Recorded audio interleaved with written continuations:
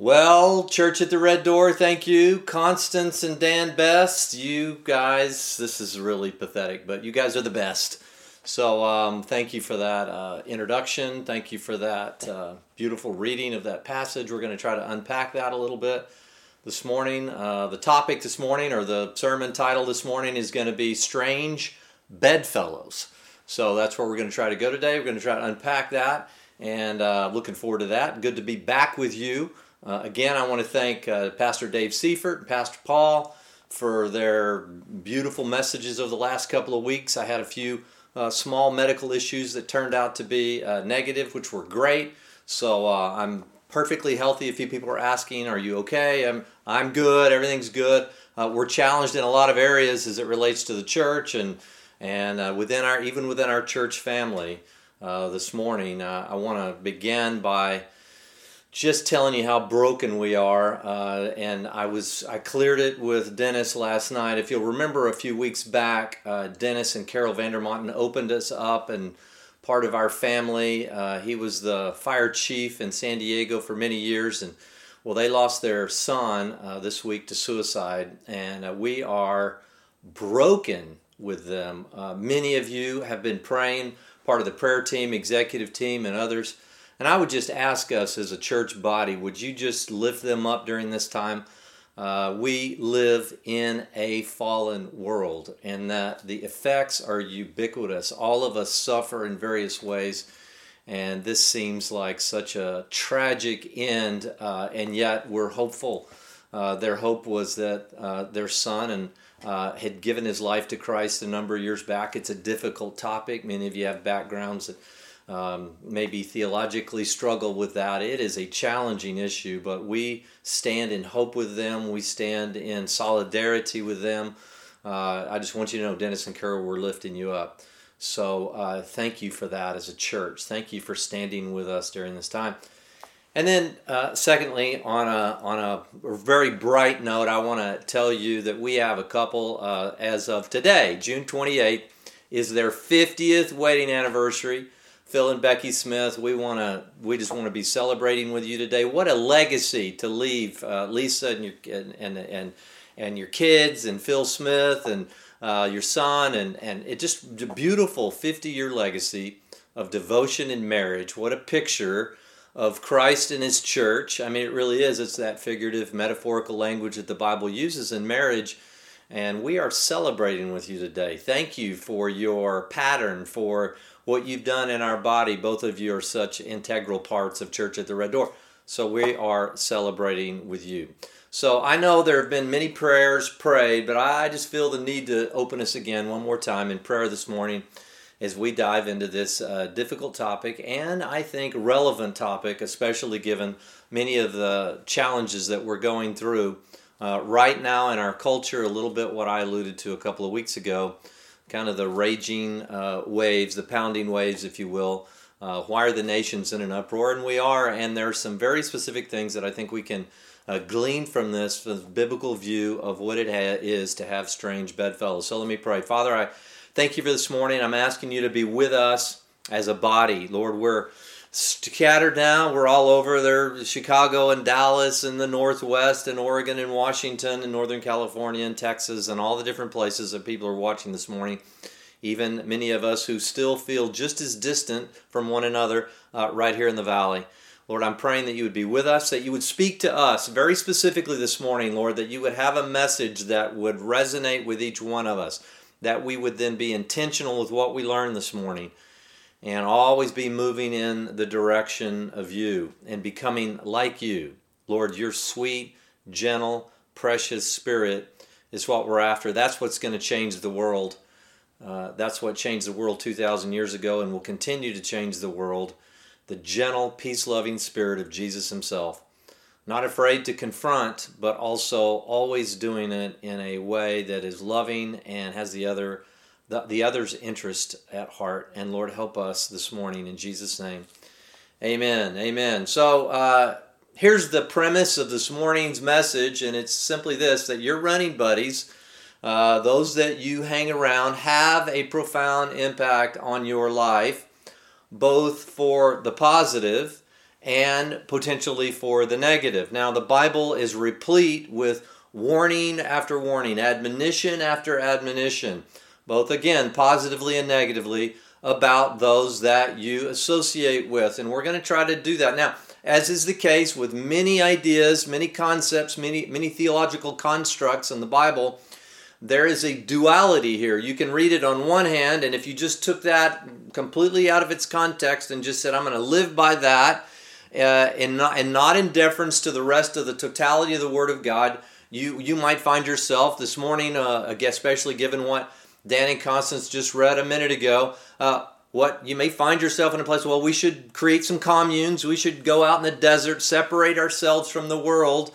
so that we're not impacted by its vice, by its ideologies, and by its influence. And certainly we're going to see that that's not what the Bible is calling us to do, and yet there is a balance, and we are in fact told not to be bound with unbelievers. I think if you think back about your lives, think about the people, the rocks in your life, those people that you now look back and say, God sent these people into my life. They were rocks. They were compasses. They were life partners in my journey. They spoke into my life in very significant moments in my life. Or they just influenced me in ways where maybe not even verbally. Just I watched their lives. They had an impact on me, not too different than what we were talking about a minute ago with Phil and Becky, a 50-year marriage.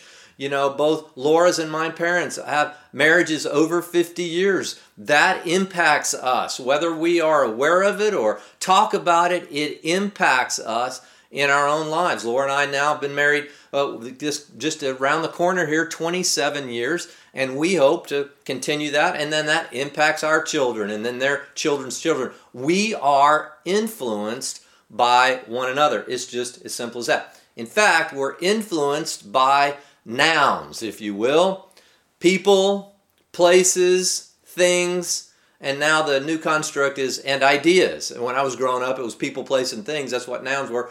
But now we say people, places, and things, and it's important to understand that ideas are also part of that. I'm going to read this first scripture to you.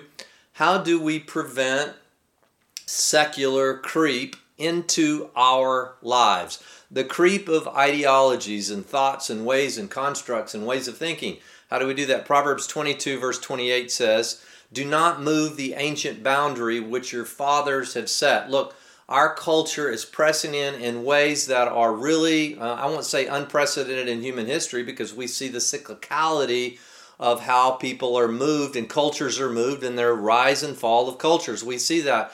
But there's always a push and a movement away from God. It's Satan's strategy. He wants to distance us from our Creator. Whether we become atheists or just embrace spiritual ideas that displace the necessity of Jesus, his vicarious death, burial, and resurrection. But there's always a movement away from, a pushing away of those ancient boundaries. And what happens is that the ideas that fill that vacuum begin to encroach. I call it secular creep.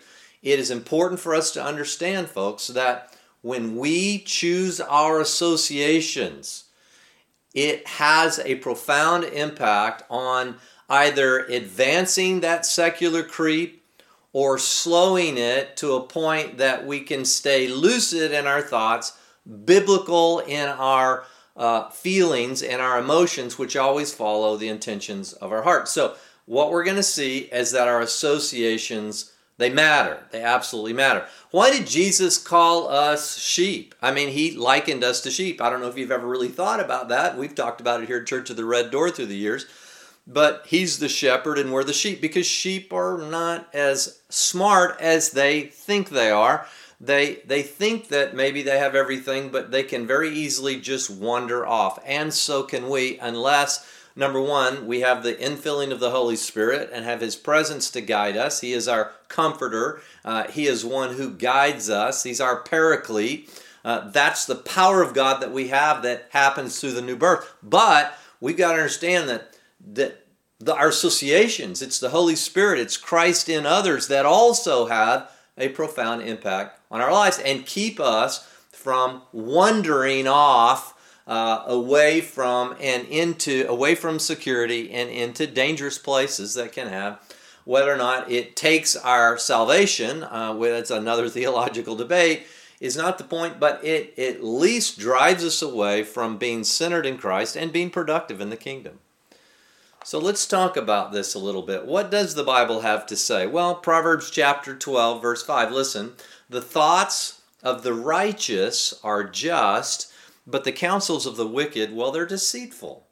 The thoughts of the righteous are just, but the counsels of the wicked are deceitful.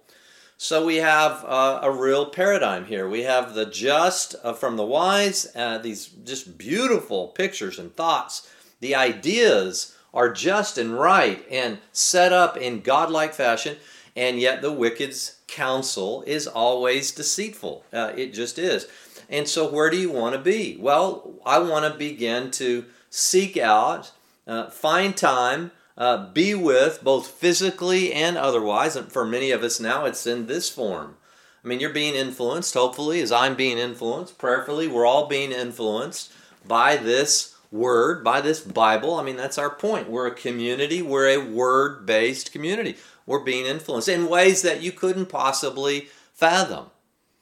I mean, you're picking up all kinds of details. I mean, a lot of people say they just look at the bookcase. What books is it? What books are being read? And you might be influenced by just seeing somebody read a book or by an idea or concept.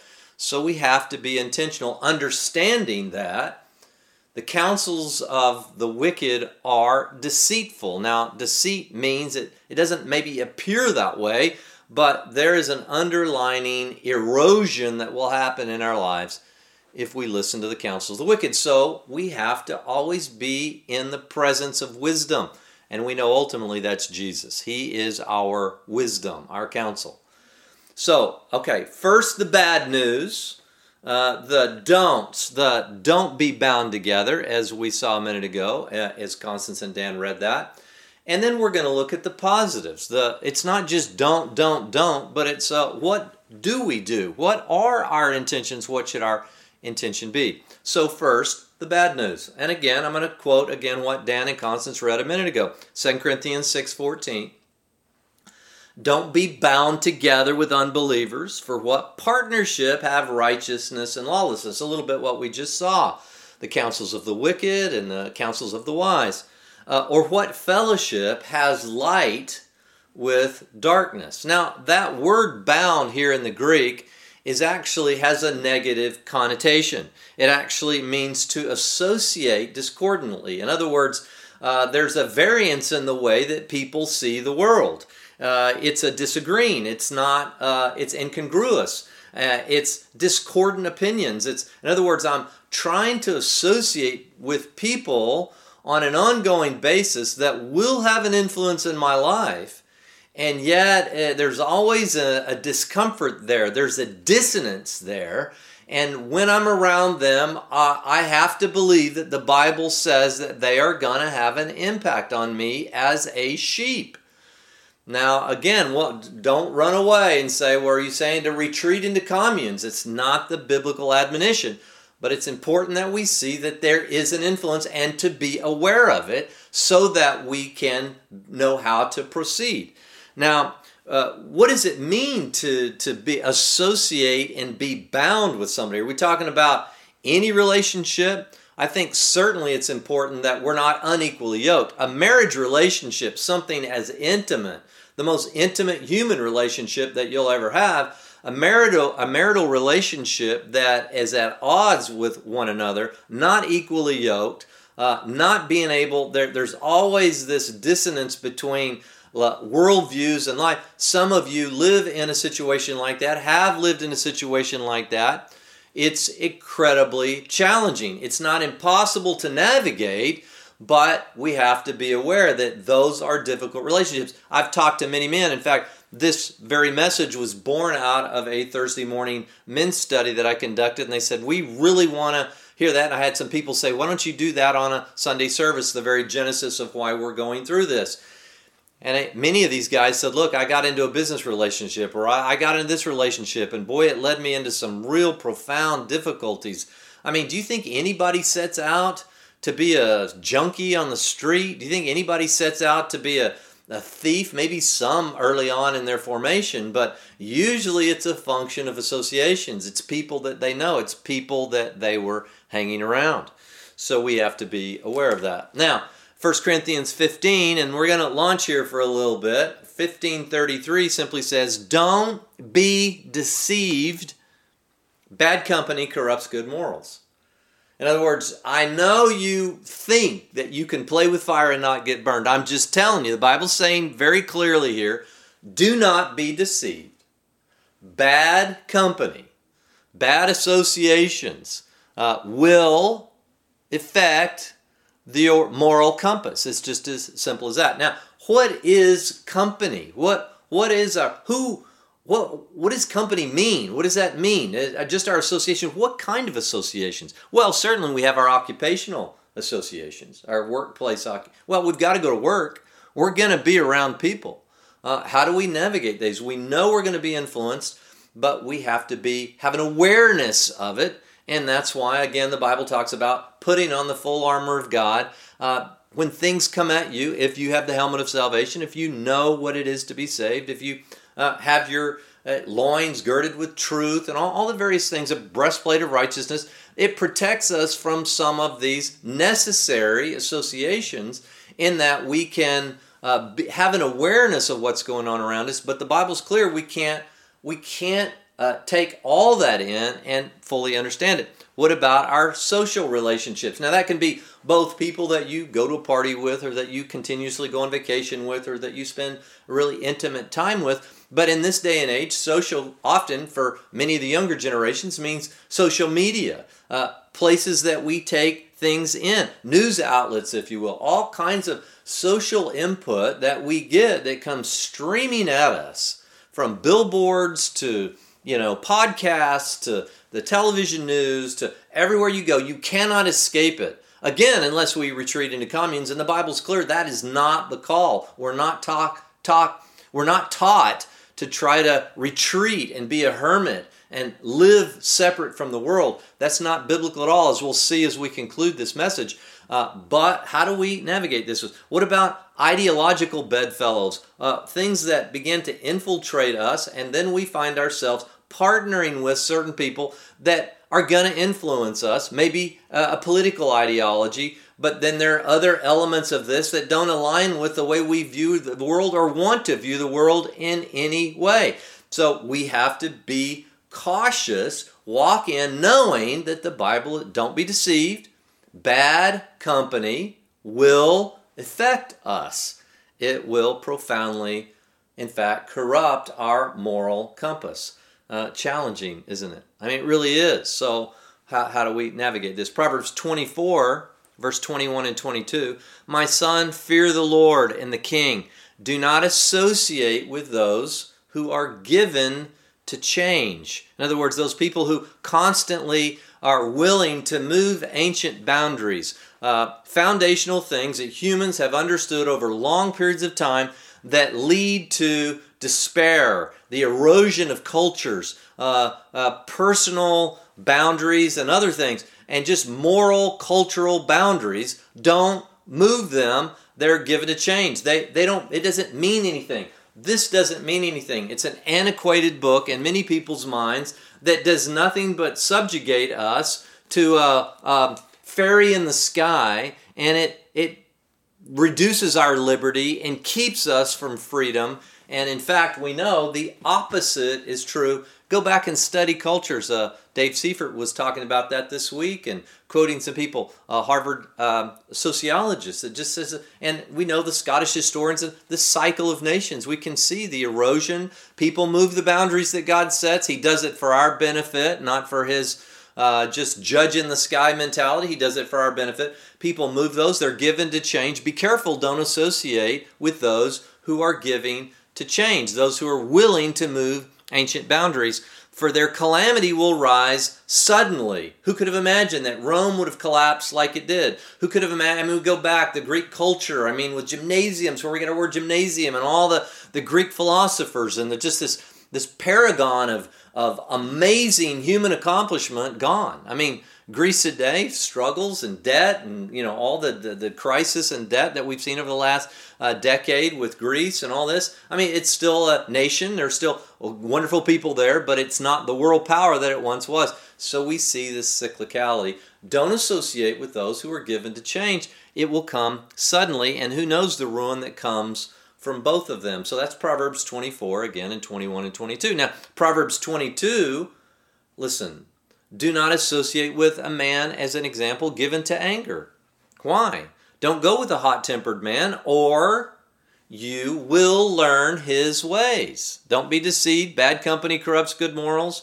Don't associate with a man given to anger. You're going to learn. You're going to be influenced, whether you are aware of it or not, over time, and it will become what? You'll find a snare for yourself, the Bible says.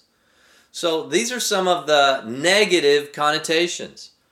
It's challenging. What is it? What are we doing here right now? I mean, the guy's in his office. He's talking about the Word. It's kind of a weak substitute for our being able to gather and worship God. But there's something else that's going on here that's every bit as profound, whether or not you're just online, never even been to Palm Springs, California in your life, the Coachella Valley here, and you just somehow tapped in and you find some interest. So what's going on? We are setting a standard. We're having a dialogue that is influencing you. You may reject it or so, but it begins to put thoughts into your mind. Now, we can be intentional about those thoughts, or we can be not intentional. Let me give you one example. This is a community that is a grace-based community. We believe in the necessity to be both forgiven by God, and also then the outworking of that, which is then we begin to forgive others. Corrie ten Boom, there's a powerful picture of Corrie ten Boom. Many of you know. Marilyn Meeberg, one in our congregation, suggested I read this book, and then I've suggested it to a couple of you even in the meantime. It's a beautiful book, A Gentle Answer by Scott Sauls. Listen to what he says, and some of you know the story of Corrie ten Boom in the concentration camps, lost her sister Betsy. Listen to this story. We are a culture that we hope this idea, again, remember, nouns, be careful of the nouns. People, place, things, and ideas. Here's the idea. Here's the founding idea of what this community is based around. Let me give you an example. After the defeat of Hitler's Nazi regime in World War II, Holocaust survivor and Christian Corrie ten Boom returned to Germany to declare the forgiveness of Jesus Christ. Imagine going back to the very place of such a horrific life event in her life. One evening, after giving her message, she was approached by a man who identified himself as a former Nazi guard from the concentration camp at Ravensbrück, where she had been held and where her sister Betsy had died. When Corrie saw the man's face, she recognized him as one of the most cruel and vindictive guards from the camp. He reached out his hand, now catch this, and said to her, "A fine message, Fräulein. How good it is to know that, as you say, all our sins are at the bottom of the sea. You mention Ravensbrück in your talk. I was a guard there. But I would like to hear it from your lips as well. Fräulein, will you forgive me?" About this encounter, Corrie writes, "I stood there, I whose sins had again and again been forgiven, and I simply could not forgive. Betsy had died in that place. Could he erase her slow, terrible death by simply asking? It could have been many seconds that he stood there, hand held out, but to me it seemed hours as I wrestled with the most difficult thing I ever had to do. I had to do it. I knew that. The message that God forgives has a prior condition that we forgive those who have injured us. But forgiveness is not an emotion. I knew that too. Forgiveness is an act of the will, and the will can function regardless of the temperature of the heart. Jesus, help me, I prayed silently. And as she reached out her hand to the former guard, Corrie says that something incredible took place. She continues, the current started in my shoulder. It raced down my arm, sprang into our joined hands, and then this healing warmth seemed to flood my whole being, bringing tears to my eyes. I forgive you, brother. I cried with all my heart.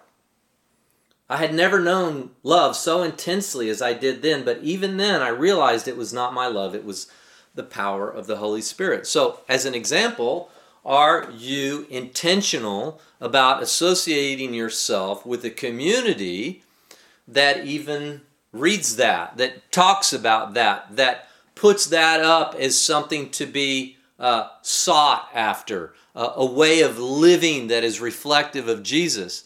Or do you find yourself maybe with a political ideology or something else that rises up, a social justice cause or something, and doesn't hold that up as a primary perspective and finds itself devolving into a place of riot and anarchy because there's a lack of forgiveness? Now, any community, look, I'm not saying there's not social injustice, but I assure you that along with the slave trade and other atrocities, genocides that have occurred throughout human history, this was a genocide. This is would certainly be in people's top 5 list of all time of injustice. And here she was, her own sister, murdered at the hands of a guard like this. What is she to do? And this is the answer. So are you part of a community that would be talking in this way? And obviously many of you are, or you probably wouldn't be listening here this morning. Are you intentional? You know, the question for me is Psalm 101 verse 3 and verse 6. I have sought this in my life. Listen, I will set no worthless thing before my eyes. I hate the work of those who fall away. It shall not fasten its grip on me.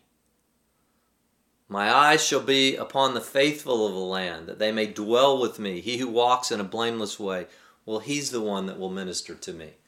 Laura and I may have told this story before, forgive me, but when I was playing the Nike tour for a while, this was when we were very first married over 25 years ago, and we were heavily influenced. To this day, we've been influenced. We met a couple on the road. He was a pastor, Bill Kittrell and his wife, and they had some children. And at that time, Laura did not want kids. And now she's head of our children, you know. But she didn't want kids. She didn't want anything to do with kids. It wasn't in her heart at all. And yet we were heavily influenced. And I remember, and Bill Kittrell's name to this day is written in my Bible, Psalm 101, verse 6. My eyes will be upon the faithful land, and they will dwell with me, and those who walk in a blameless way were the ones that are ministered to me. And at that time, he and his wife were the ones that were ministering to us, both verbally and non-verbally, through the way they interacted with their children, the way their children were homeschooled, which then provoked Laura to homeschool our girls, and now she's helped many, many others in homeschooling their children, and she even wants to do that when our children are gone. She wants to continue to give into the community and do those things. We were heavily influenced by the association of someone who ministered to us in a blameless way. It just is. Are you intentional? Is Psalm 101 a place of intentionality for you? I'm not going to put that worthless stuff before my eyes. No way. What am I going to put before my eyes? And this is the shift into the positive now. What am I going to put before my eyes? What am I going to be bound to? Well, I'm going to be bound to those who minister in a blameless way. Look, if you're looking for somebody that has no hypocrisy in your life, you need to go no further than Jesus, because he's the only one that I know. I mean, I would love to walk without any hypocrisy. I just have tried and I just can't.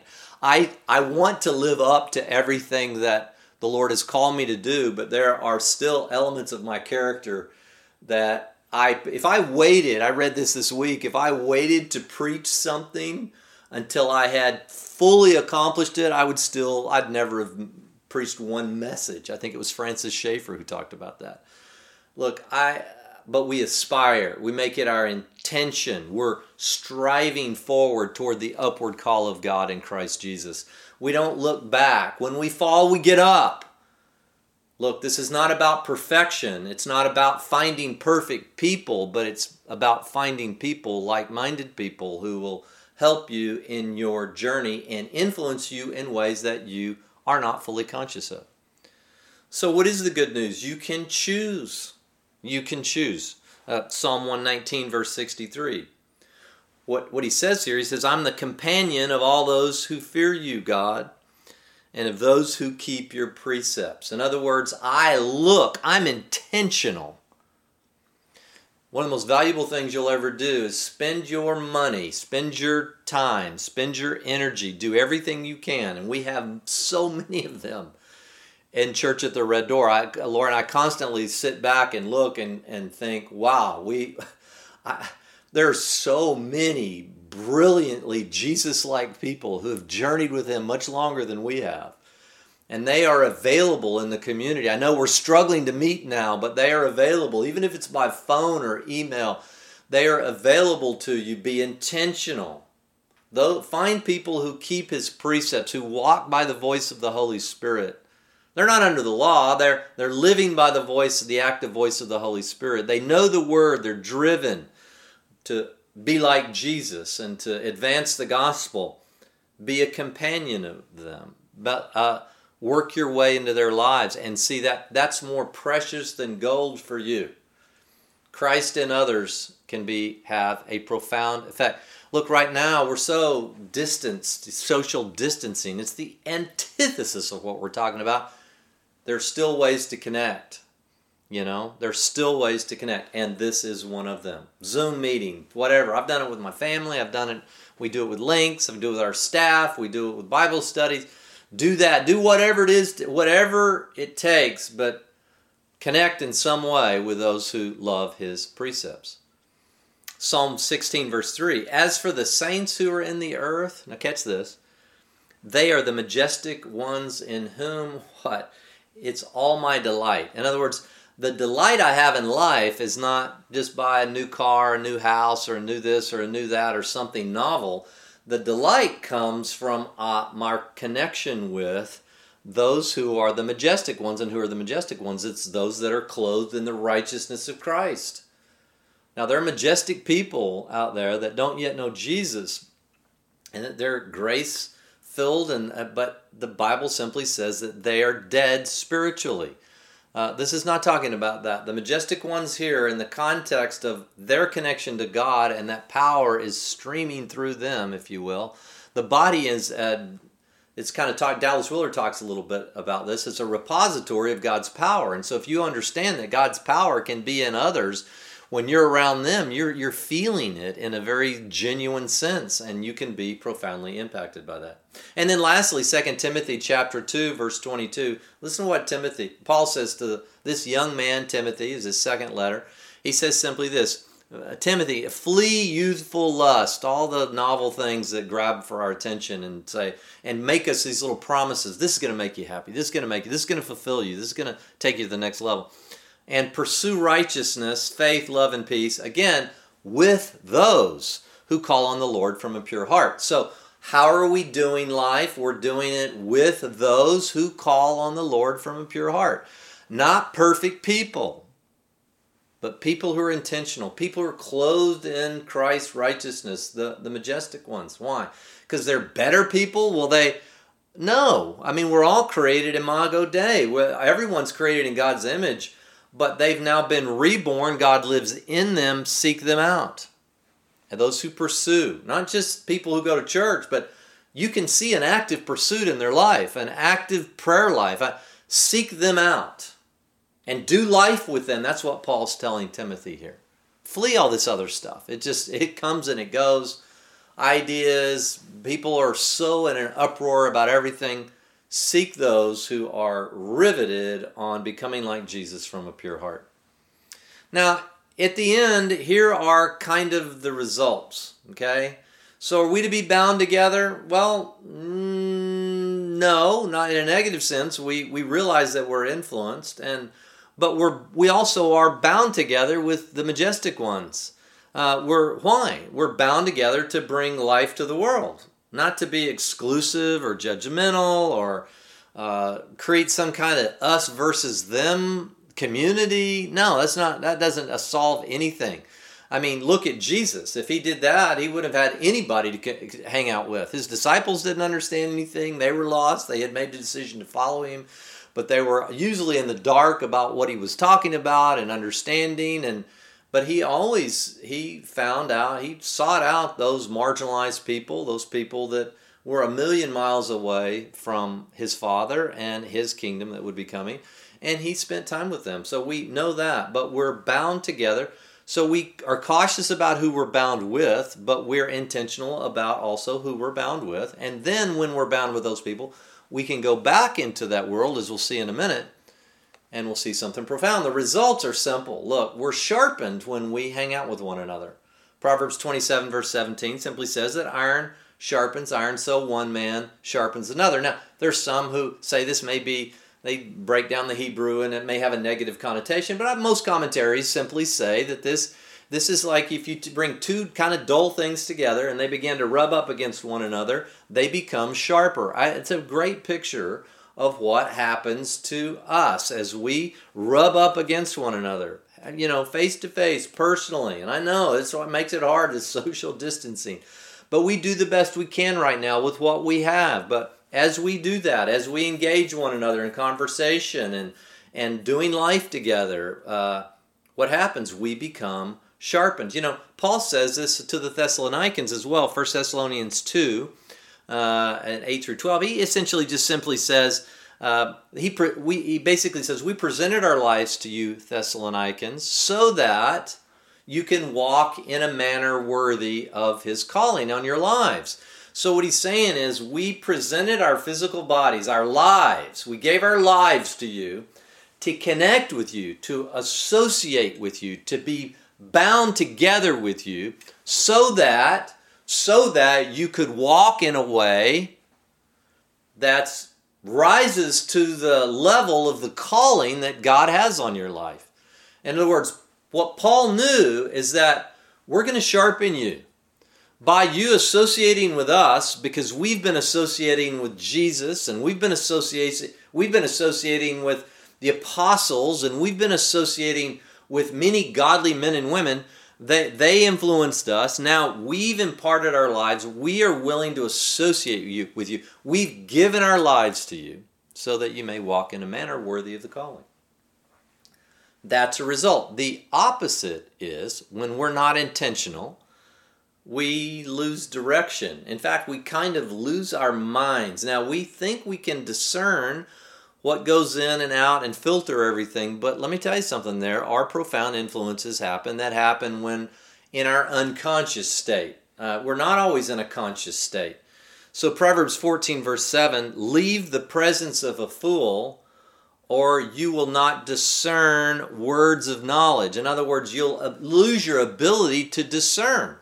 If you think that we are so powerful that we can just go into any and every environment, not have connection, not be intentional about binding ourselves to the majestic ones in the earth, and just go and spend the vast majority of our time in kind of an unfiltered way, not in a missional way, again, but just in these are my peeps, these are the people that I hang out with, and many of them are fools. You will lose your ability to discern right and wrong. That's what the Bible says.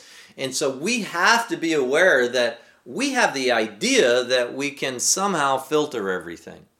I've quoted from him before, again, a secular book, just kind of some of the current sociological science on this. You're not so smart.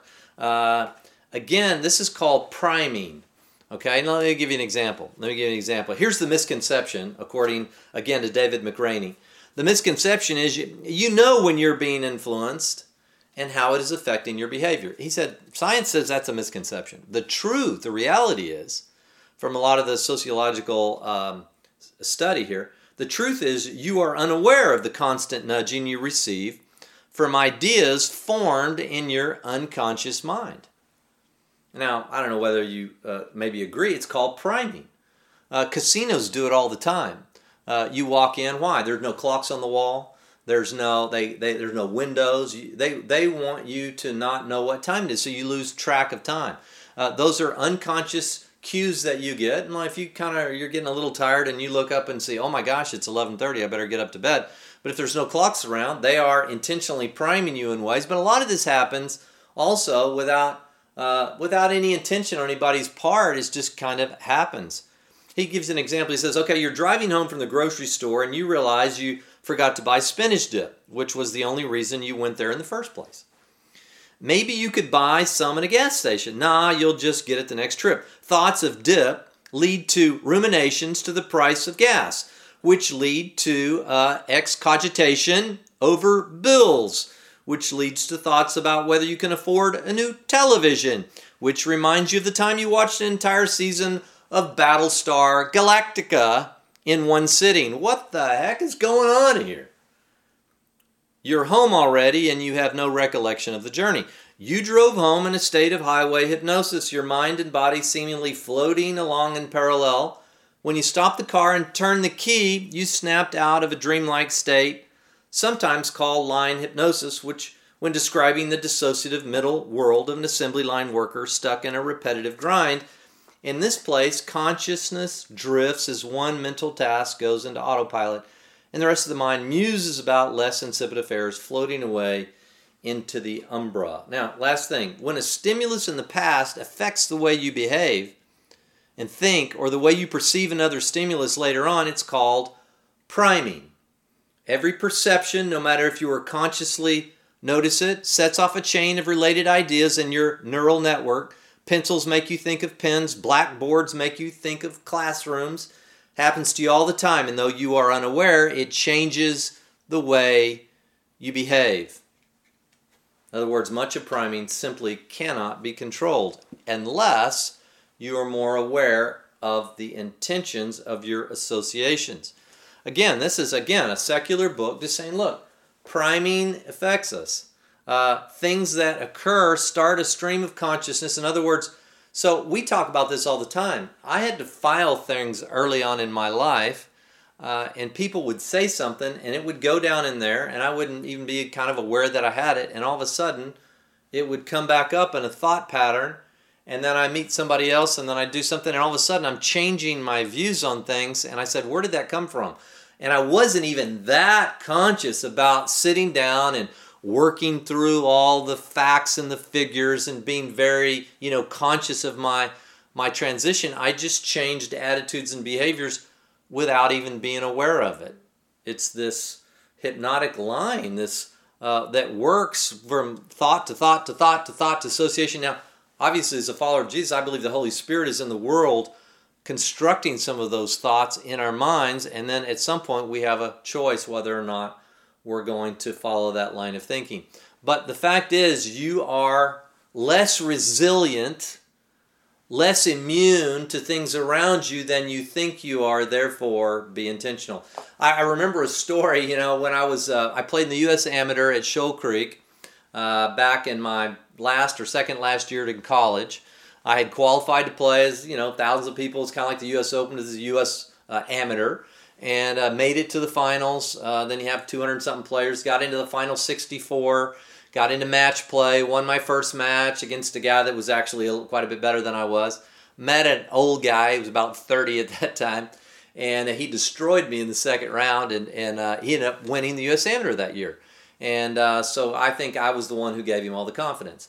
And anyway, so I remember that. Those are indelible memories, playing in a big thing, being on television, doing all that kind of thing, and went home and then watching on television the final round or two, and here's the guy that beat me, and now he wins the U.S. Amateur. And so I felt really close and connected and all this kind of thing. But here's what's interesting. Something happened there that is just, I was completely unconscious about. I'll never forget, we stayed with a lady named Peggy from Birmingham, Alabama. That's where it was being played at Shoal Creek. And, everything's just wonderful. And she had us in, and she had a daughter, don't even remember the daughter's name. They said, hey, we'll take, there's a couple of guys, we'll take you guys out to have some dinner that night or whatever. And I remember, and they were a wealthier family, and we were staying at their home, and I always kind of had a propensity towards BMW cars, and she had a BMW. And I'll never forget, it was an indelible picture in my mind. I'm sitting in the back seat. I'm looking at the instrument panel, and I had this old Chevy thing that was old, and the window wouldn't roll up or down, and it was pathetic. It was a gross car, and I'm afraid to tell you the color because powder blue. And anyway, that was at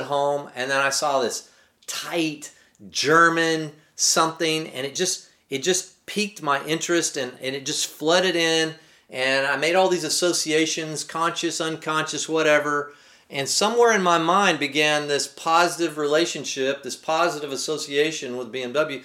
Now, as it turned out, later in my life, I became friends with Dr. Wolfgang Reitzl, who's the head of BMW. I would travel to Munich many times, actually did some commercials for BMW back in my 20s, and have had a long-running relationship with me now. And look, think of it as a status symbol or something. I don't think of it. I just like that's the car I drive. Somehow that got built into my system through some things that happened in my life, and it just kind of worked out. And to this day, I was like, I've tried to buy other cars, and I end up coming back to driving that. Whether it's a used one or not, I end up driving that car. Why? I don't know. Associations. Somehow we stayed with Peggy, and I met her daughter, and I saw I'll never forget it. We were in the dark, and I saw the instrument panel, and I juxtaposed that to the instrument panel of my car, and I go, I want that one day. Didn't have any squeaks, and the windows rolled up and all that. I don't know where they came from. It's just in my own mentality, and it came through an association. Now, that's the reality. It's not a conscious this and that, or it just happens, and it happens to all of us. We can't control all that, but we can be intentional about who we deeply associate with. Now, before we finish here, I think it's important to say, well, what are you saying? Don't hang out with people who aren't the majestic ones. Don't have anything to do with them. It's not biblical. And Paul actually answers that in his letter to the Corinthians, first letter to the Corinthians in chapter 5. Listen to what he says. And it's important that we get this, because this brings this seeming apparent contradiction, this duality in Scripture together to formulate an ideology that we can all live in a grace community that we aspire to be. 1 Corinthians 5 verse 9. I wrote you in my letter not to associate with immoral people. He says, but I did not at all mean with immoral people of this world. He said, or with the covetous or the swindlers or idolaters, for then, well, you would have to go out of the world. Jesus was clear we shouldn't do that. You're the salt of the world. You're the light of the world. You don't put a light under a bushel. You put it up on to where everybody can see it. Don't leave the world, go into the world. Wait a minute, I thought you told us not to associate with immoral, and now you're telling associate with immoral.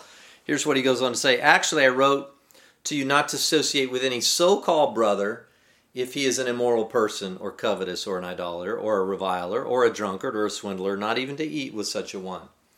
Now, he makes a distinction. Paul's the ultimate evangelist. He's going to the immoral. He's going to the Gentiles that have no idea who God is. Many of them hadn't even heard of Jesus, this Jewish Messiah who died for the sins of the world. He's one of them. There's never been a more missional person than the Apostle Paul. You think he's going to tell us not to go in and create relationships and friendships among people who don't know Jesus? Of course not. He's saying be cautious, be intentional. And so if you put all this together, you say contradiction. Do, don't. It's a big contradiction. It's not a contradiction.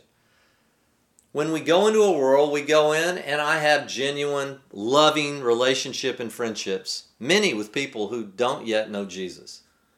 I love them. I see God's signature in their lives. They're created in His image. I want them to find Jesus. I want them to have the kind of life-giving reality that I have in Jesus. Of course I do, and that is my highest intention.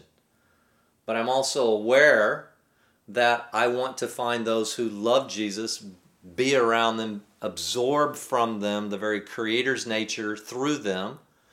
And I'm also intentional that when I get with somebody who claims to be a believer, and I'm not talking about those who fall and then are truly repentant, but people who are clearly a million miles away, have no intention of changing, but call themselves Christians, I'm cautious of those people. I'm cautious. And Jesus was as well. In fact, the Bible says He knew what was in man. So the bottom line is we have to work this tightrope of being intentional about our associations, both good, positive, and negatively bound to those, certainly in deeper relationships. The balance is we hang around, we seek the company of the righteously wise, and we also seek the company of those who are hurting. and disconnected from the very creator of the universe. So I hope this has been helpful. It's a challenging topic. It sounds exclusive at times. I'm sure some of you can walk away and say, we're supposed to be exclusive and exclude people. It's not. It's about inclusion. It's about kingdom growth, but it's also about wisdom and realizing that we're not quite as smart as we think we are, that we cannot always filter everything through our conscious mind. We're picking up things, cues, symbols, and all those kinds of things. And so the Bible's very clear. Don't neglect gathering together. Why? So you can be impacted by Christ in others. Let me pray. Father, I thank you for this morning. I thank you for Church at the Red Door and the Church at the Red Door community online that is growing. Father, I thank you for this opportunity to imperfectly, but as best I could, unpack your heart, both for the world and for your church, and how we can navigate the waters of a secular creep. Lord, it's difficult. Would you help us? Would you give insight? Lord, I also pray for the Vandermontens. Lord, I be so present with them this week. Lord, our hearts are shattered for what's gone on in their lives. And there are many in our community that are suffering right now. I pray for my friend Jeff Hopper at Lynx, is really struggling, Lord. And I think of so many others, and the John Reillys of the world, and the Joe Pinkners of the world, Lord, the Gingy Andersons, and many who are suffering in various ways. And those are just a small clip of those who are suffering. Lord, let us come together. Let us trust you, lift one another up, and mention these folks in our prayers this week. In Jesus' name, amen. Well, we love you. We'll be back here next week. Not sure what I'm going to preach on, but I intend to seek the Lord this week. And we love you. We miss you. And we are coming to you in the next week or so with a real clear update on both property. We're waiting on one last little thing to happen. An update on property and an update on when we'll meet, how we'll meet, what that looks like, and all the things. Just know we are working feverishly to try to, bring something and keep us together as a community. So challenging times. We love you. Have a great week. God bless.